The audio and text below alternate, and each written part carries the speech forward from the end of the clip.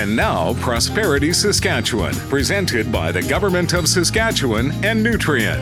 A little while ago, I hosted an event with the government of Kazakhstan. They are interested in having their potash deposits developed, and they came to Saskatchewan for help. First of all, this entire conversation happened because of Cameco's work in Kazakhstan and the incredible relationship they have there. Cameco is very highly respected there, and we became involved because of our Cameco connection. So, SIMSA hosted an event where Kazakhstan and Saskatchewan met. The government of Kazakhstan presented on who they are, how to work with them, and about their potash deposits. Listening and then networking with them were several Saskatchewan potash engineering and mining companies. Given we are world leaders in potash, the room was a who's who of potash brainpower. Our involvement will potentially see Saskatchewan benefit both strategically and economically from developments in Kazakhstan, and helping a global neighbor is just the right thing to do. I'm Eric Anderson from SIMSA.